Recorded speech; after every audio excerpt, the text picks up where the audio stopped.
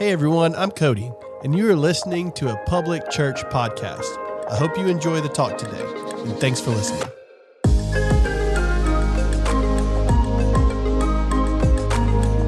Good morning, online family. If we haven't met, my name is Todd, and I am just honored that we get to be together today. You know, most weeks I'm speaking to a dual audience, and I love that, but today it's just you and me. I kind of feel like some sappy country love song should play in the background, but we'll let you figure that on your own Spotify list. But I really am just honored that we get to be together. In my mind, I'm just having a cup of coffee. I hope you're enjoying some coffee or tea, and we're just together, and really love for us to have a conversation. And I know you're like, how are we gonna have a conversation? It's kind of one-sided. I get that. You can comment in the chat, okay? But also you can get in a community group, because our community groups are talking through this content. We're going deeper into it. They meet in homes throughout the week. And so go to our Public Church app for more information on that, because we really do want this to be a conversation. And my heart is just to get it started this morning. So we wanna launch from a place of reflecting on maybe something we've observed growing up. I think most of us growing up, or at least if we look back in our past, we can probably say that the church has been known more by what it is against than what it is for. Now, all the people who don't follow Jesus, you can amen this part. This may actually be one of the reasons you don't follow Jesus. And I get it. I respect that. Because this is a problem, that often the church is known more by what it is against than what it is for. And I don't have to give specific examples, because again, this is the world that most of us have lived in, have grown up in. If not, you can literally Google it and really quickly find some examples of this. But this is a problem because that's not who Jesus said we should be. And it's just a problem because our culture recognizes that it's better to be for something than against it. In fact, thought leader Simon Sinek wrote a book called The Infinite Game that I read earlier this year. And he was talking about this, and I just want to read a little bit of what he wrote in this idea of for versus against. He said this: leaders can rally people against something quite easily. They can whip them into a frenzy even. And look, we've seen this over and over. You whip people into a frenzy. And here's why. He says, for our emotions can run hot when we are angry or afraid. Being for something, in contrast, is about feeling inspired. Being for ignites the human spirit and fills us with hope and optimism. Let's contrast that. Being against is about vilifying, demonizing, or rejecting. Being for is about inviting all to join in common cause. Being against focuses our attention on the things we can see in order to elicit reactions, oftentimes visceral and angry ones. Being for focuses our attention on the unbuilt future in order to spark our imaginations. And then I'm not going to read much more, but he gives a really poignant example here. He says, imagine if instead of fighting against poverty, we fought for the right of every human to provide for their own family. The first, being against poverty, creates a common enemy, something that we are against. But the second gives us a cause to advance. The second offers a vision of possibility, of dignity, and empowerment. We are not inspired to reduce poverty. We're inspired to grow the number of people who are able to provide for themselves and their families. I absolutely think that Simon Sinek is right in speaking about the power and the inspiration that comes with being for instead of being against. So today, we want to try to correct, if you will, the church's reputation as being known more by what we are against than what we are for, because Jesus said that we should be for people. And this word for that we're discussing today, it's the middle word in our series title, which is also a phrase for 2021. So if this is your first week with us, or maybe you slept through one of the other weeks, no judgment here. I'm just glad you're with us today. But just a quick recap, we began this series by asking this question: what is the starting point for following Jesus? And the starting point is not anything we do, it's something we receive. The starting point isn't actually where we the first phrase in our series title. It's not love displayed. The starting point is love received. See, to love like Jesus, we must first be loved by Jesus. That is the only entry point into following Jesus. And then last week, we really talked about two scriptures and two questions. We looked more at we looked at more than just these 2 scriptures and 2 questions. But as a church family, in order for us to really live out what it means to become love displayed, I'm inviting all of us to take every Wednesday and read 2 scriptures and ask 2 questions. The first scripture is John 13, 34, and 35, and that's going to anchor us in Jesus as the definition of love. Because Jesus said we should love, but He doesn't say love however you want. He says love as I have loved you. And then Paul in 1 Corinthians 13, 4 through 7, he gives us love described. He gives us this list that we can evaluate in our everyday lives. Are we being patient? Are we being rude, or are we being kind? And that's how we can know if we're being love displayed. So every Wednesday that we would read those 2 scriptures and ask 2 questions. The first, how has Jesus loved? And the second is, how would Jesus love? And those 2 scriptures and 2 questions are going to position ourselves to then become love displayed. And today we're going to talk about 4, and next week we'll finish up our series by talking about the world. And as we continue this conversation about being for people, Jeff Henderson is another just phenomenal leader, and he wrote this book, Know What You're For. I've had people ask, like, what's the first leadership book you would recommend? And I'm like, read this one. This is gold. And what he does, he takes this idea of being for people, he gives handles, he makes it super practical. But I want to be clear that thought leaders like Simon Sinek and Jeff Henderson are talking about what it means to be for people instead of being against. But that's not the real inspiration for the talk.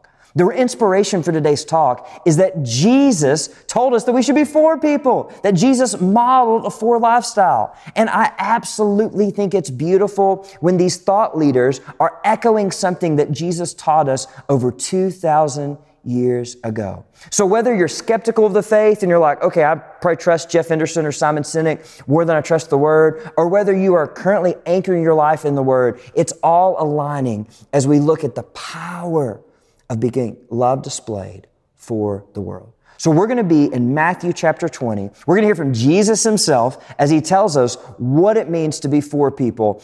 And we're dropping into a scene that's honestly filled with some tension between Him and His disciples based on a question that one of their moms asked. And let's just say there's some collaboration between the 2 brothers and the mom. They're all in this thing together. Here's what I mean. Matthew chapter 20, verse 20 says, Then the mother of James and John, the sons of Zebedee, came to Jesus with her sons. She knelt respectfully to ask a favor. So these are 2 of Jesus' handpicked disciples, their mom and them. They collaborate, they come together. She's being super respectful. And so Jesus says, What is your request? He asked. And she replied, In your kingdom, please let my 2 sons sit in places of honor next to you, one on your right and the other on your left. This is the opposite of being for. And by saying that, I want to kind of back up and define what it means to be for. When we say for, here's what we mean. We are leveraging our influence to benefit others. You may want to write that down just to keep track of that. We are leveraging our influence to benefit others. That's a for lifestyle. We're even sacrificing, in other words, costing ourselves to lift others up. Now, just a quick reading of this text shows that she's doing the opposite. She's trying to leverage her influence to promote herself, and her sons are in on this. They're trying to leverage any kind of influence and relationship, and maybe they think they've pleased Jesus that day. So like, hey, we've been kind of good today, Jesus, so we want to ask this question. We know you're number 1, but we'd love to be number 2 and 3. And judging by this question, there's probably going to be some arguments about which brother's 2 and which brother's 3, but they're like, hey, can we get the benefits of following you? We want to maximize everything that we've got coming towards us, which is a complete misunderstanding of the type of kingdom that Jesus was setting up. And that's why Jesus said in verse 22, Jesus answered by saying to them, you don't know what you're asking. In other words, you don't get it. He says, are you able to drink from the bitter cup of suffering I am able to drink?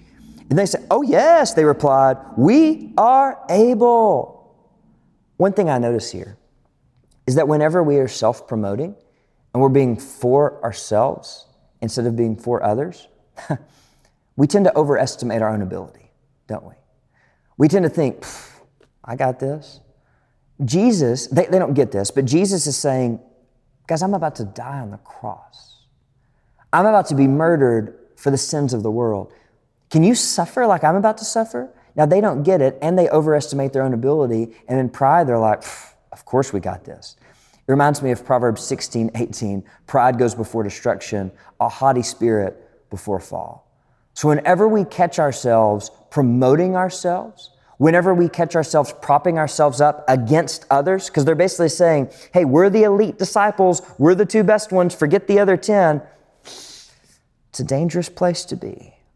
And Jesus says something to them that I think he would probably say to us. He said, you want to indeed drink from my bitter cup. And I'm not saying that all of us are going to suffer like they did, but he's saying, look, if you're truly going to follow me, this is a hard road.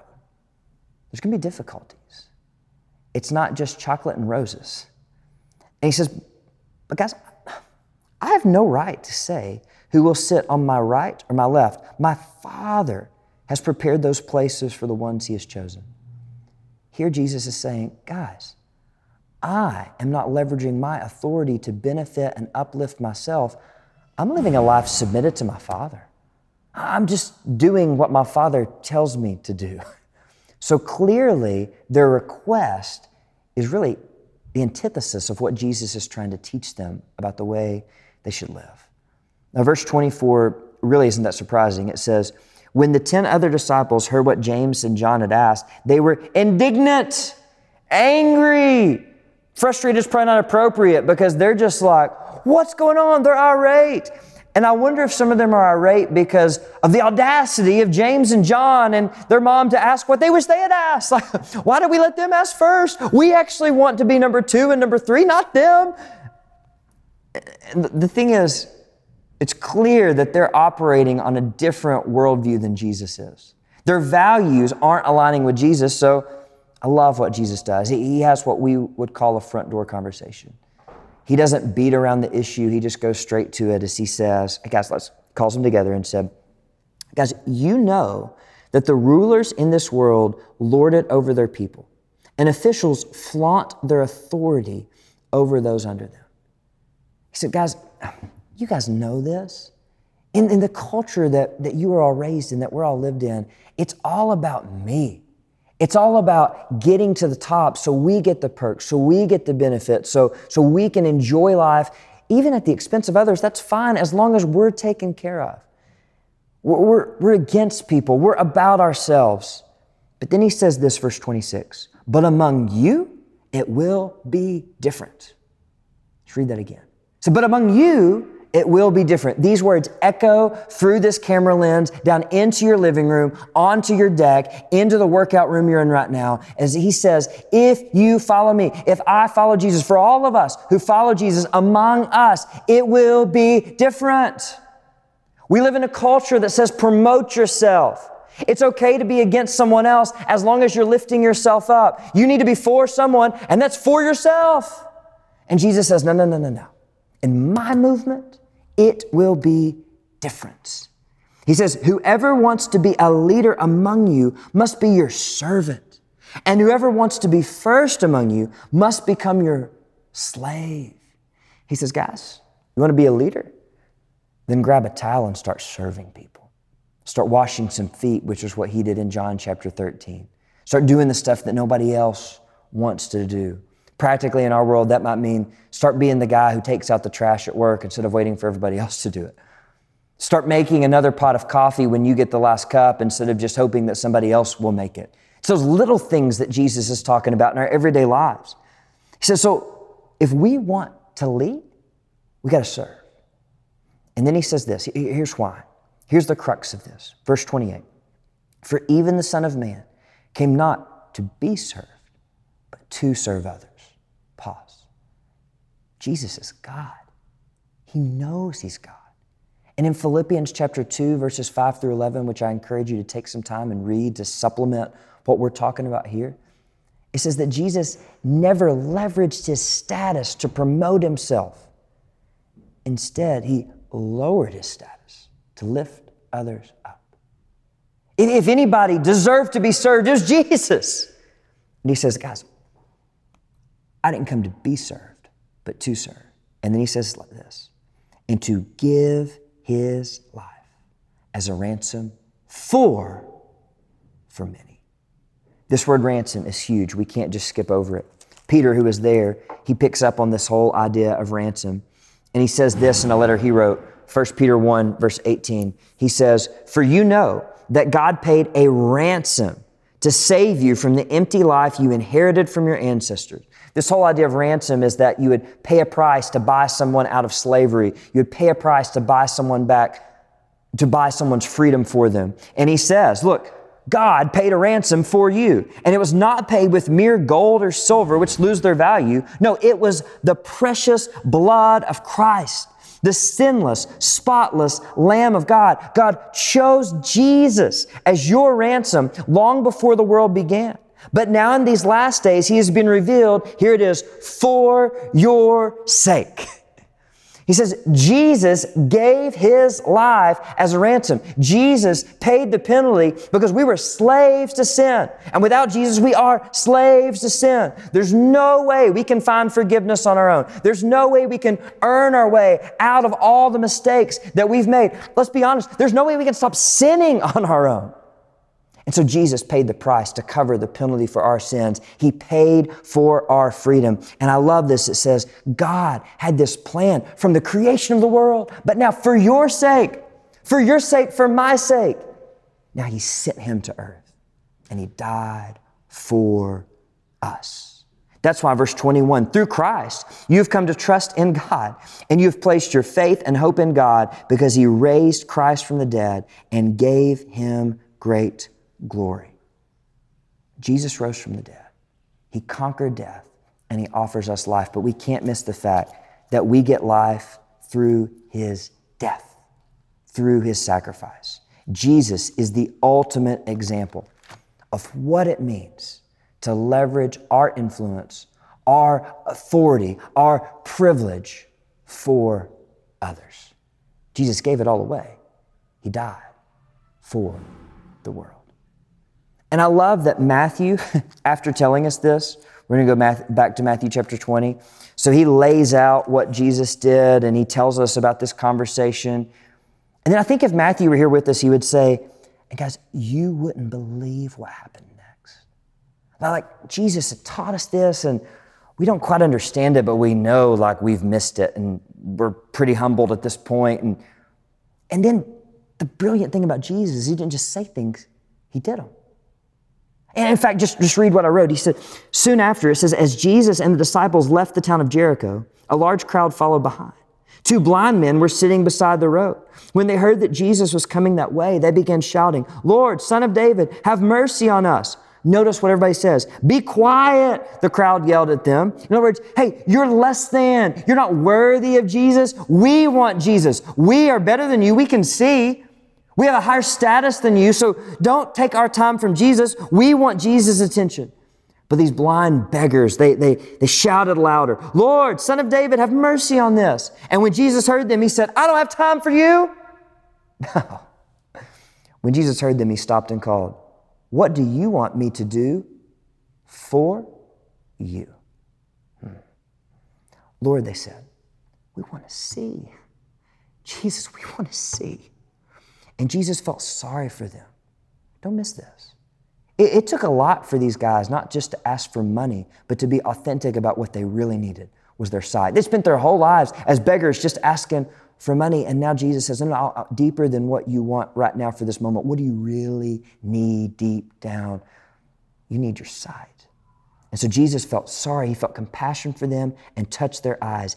Instantly, they could see, and then they followed Him. Jesus, right here, leveraging His power, giving away His time to benefit others. And John, who's one of the ones who was like, so Jesus, could I get number 2 or number 3? And honestly, I'd prefer if James was number 3 and I was number 2, and got his mom involved in this. John, he wrote this reflecting on Jesus' life. In John chapter 2, you can go back and read it. He said, guys, I didn't get it at this time.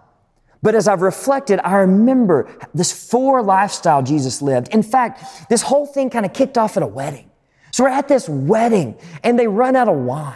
And all of us are like, well, that kind of is not very good. And it's actually really bad in this culture because in our culture, if you run out of wine, it kind of means you're being stingy. You're going to carry some shame for years. The bride and groom may actually think it's a sign of like, it's a bad omen for their marriage because they didn't have enough wine to finish the whole party that was happening in this festival. And so they run out of wine, and Jesus' mom is there, and she kind of gives him that look like, son, it's your moment. And he's like, Mom, what you talking about? And then all of a sudden she just tells the servants, do whatever he says. And before we know it, Jesus is telling them to grab water pitchers and put water in it. And then all of a sudden they've got these water pitchers and they pour it out, and it's wine. Jesus turned water into wine.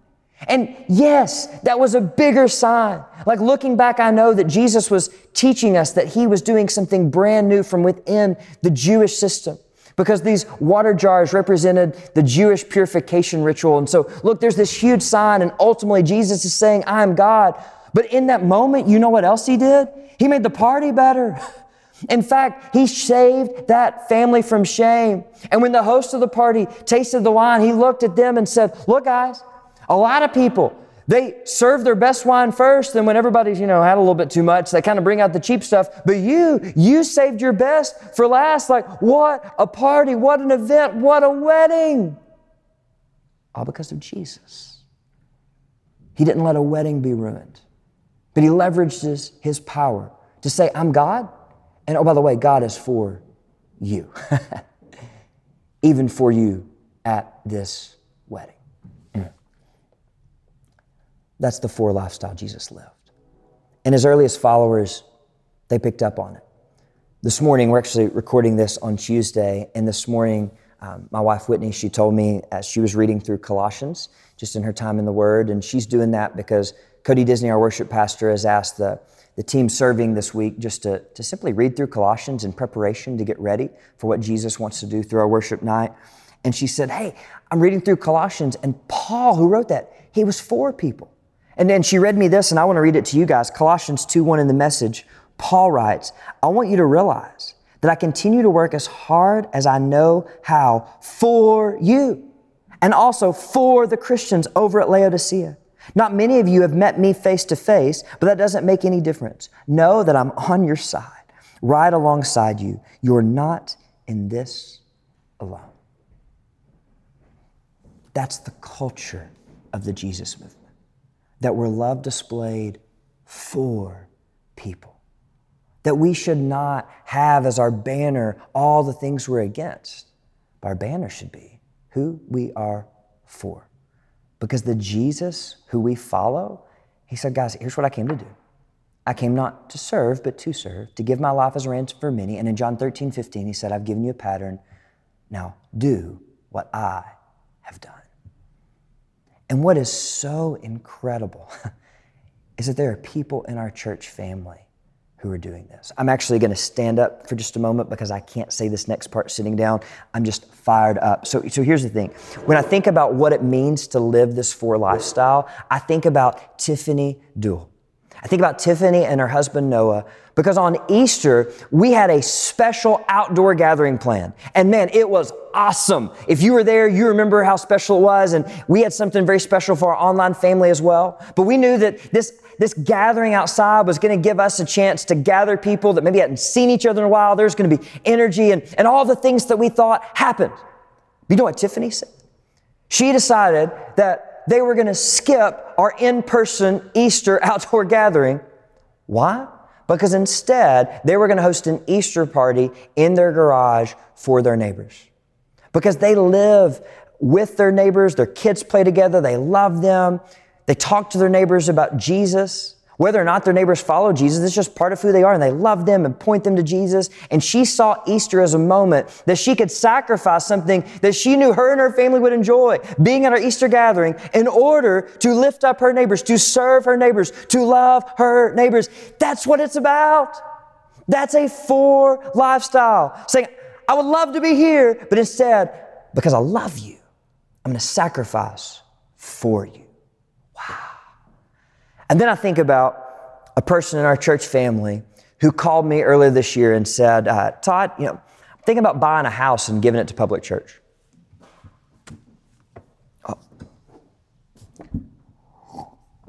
You're thinking about what?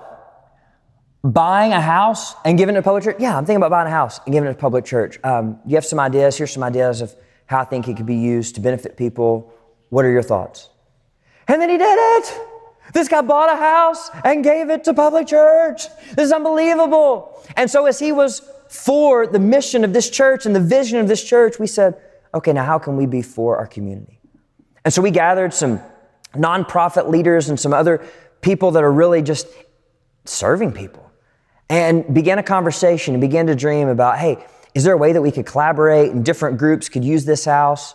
And after that initial meeting, 3 of those leaders actually got together, and as they talked about, hey, how could we make this work if, each of us kind of share part of this, it became pretty clear that there was one organization that in order to get what they really needed, they just needed the whole house. And these 2 other leaders said, hey, even though it's going to cost us the opportunity to use this house, you should be direct with public church and say, we need it all. Because you do, and we want you to have it all.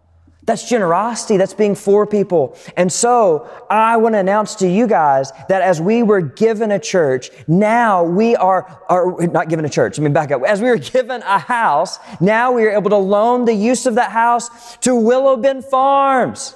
Isn't that incredible? So somebody gave it to us in the spirit of for, and now we're able to say, hey, how can you use it? You guys use this, Willow Bend Farms. And if you're not familiar with them, they're one of our local justice partners, and they are fighting for the restoration of women who are caught up in the web of sexual violence and sexual exploitation and sexual trafficking. And can you imagine the ladies that are going to experience freedom through that house? And it all started with somebody in our church family saying, I've got some resources, and I want to sacrifice my resources for someone else. That's what following Jesus is all about. So as we wrap up today, I just want to leave us a simple challenge. What does it look like to be for people? What does it look like for us as a church? What does it look like for us as individuals who make up a church to leverage our influence to benefit others, to literally sacrifice, to cost ourselves something to lift others up? Thought leaders in our culture are saying, man, this is what great leaders do. And Jesus said, if you're going to lead in my movement, this is what you have to do.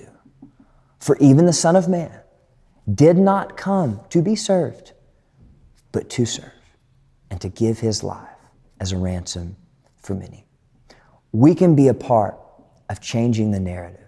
So when people think about Jesus' church, not just public church, but Jesus' global church, they begin to think about who we are for rather than what we are against.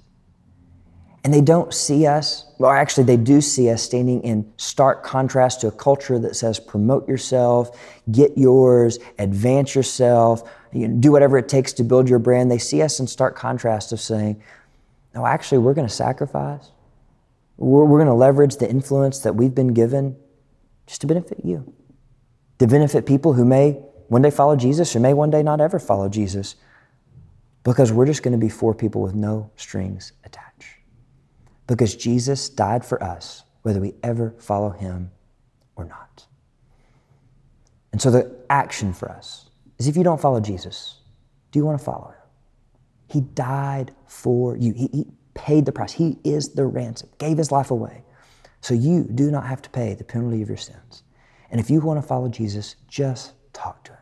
Just tell him, Jesus, I want to be forgiven. You died and you rose again, and I just want to follow you. And if you make that decision, or if you have questions about that, please text us, 423-665-9317. We want to have a conversation with you, and we want to talk about next steps of what it means to embrace the journey of following Jesus. And for all of us, honestly, whether or not we follow Jesus, here's an action step that I want to encourage us to take. Let's just open our eyes and step into the opportunities that are going to come for us to be for people. It's going to happen. It's just a matter of us being aware, of us looking for these opportunities, and when they present themselves, for us to step in and seize the moment to leverage our influence to benefit someone else. Because in so doing, we will be following the way of Jesus. So Jesus, you model what it means to be for people. And I just pray that you would open our eyes to the opportunities that we have before us this week, and that we would just take that step.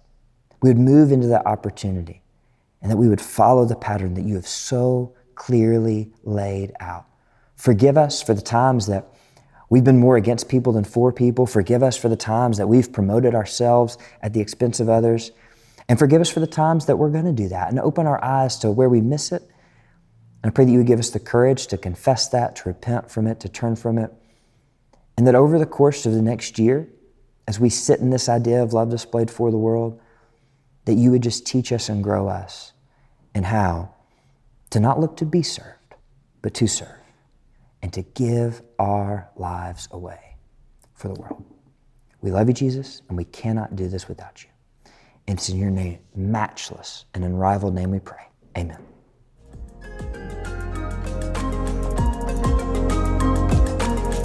Thank you so much for joining us today. We'd love to connect with you on any of our social media platforms at A Public Church or through our app or website, publicchurch.com. To give towards the vision of Public Church, you can do so through our app or website via PushPay or by texting Public Church in all caps with no space to 77977.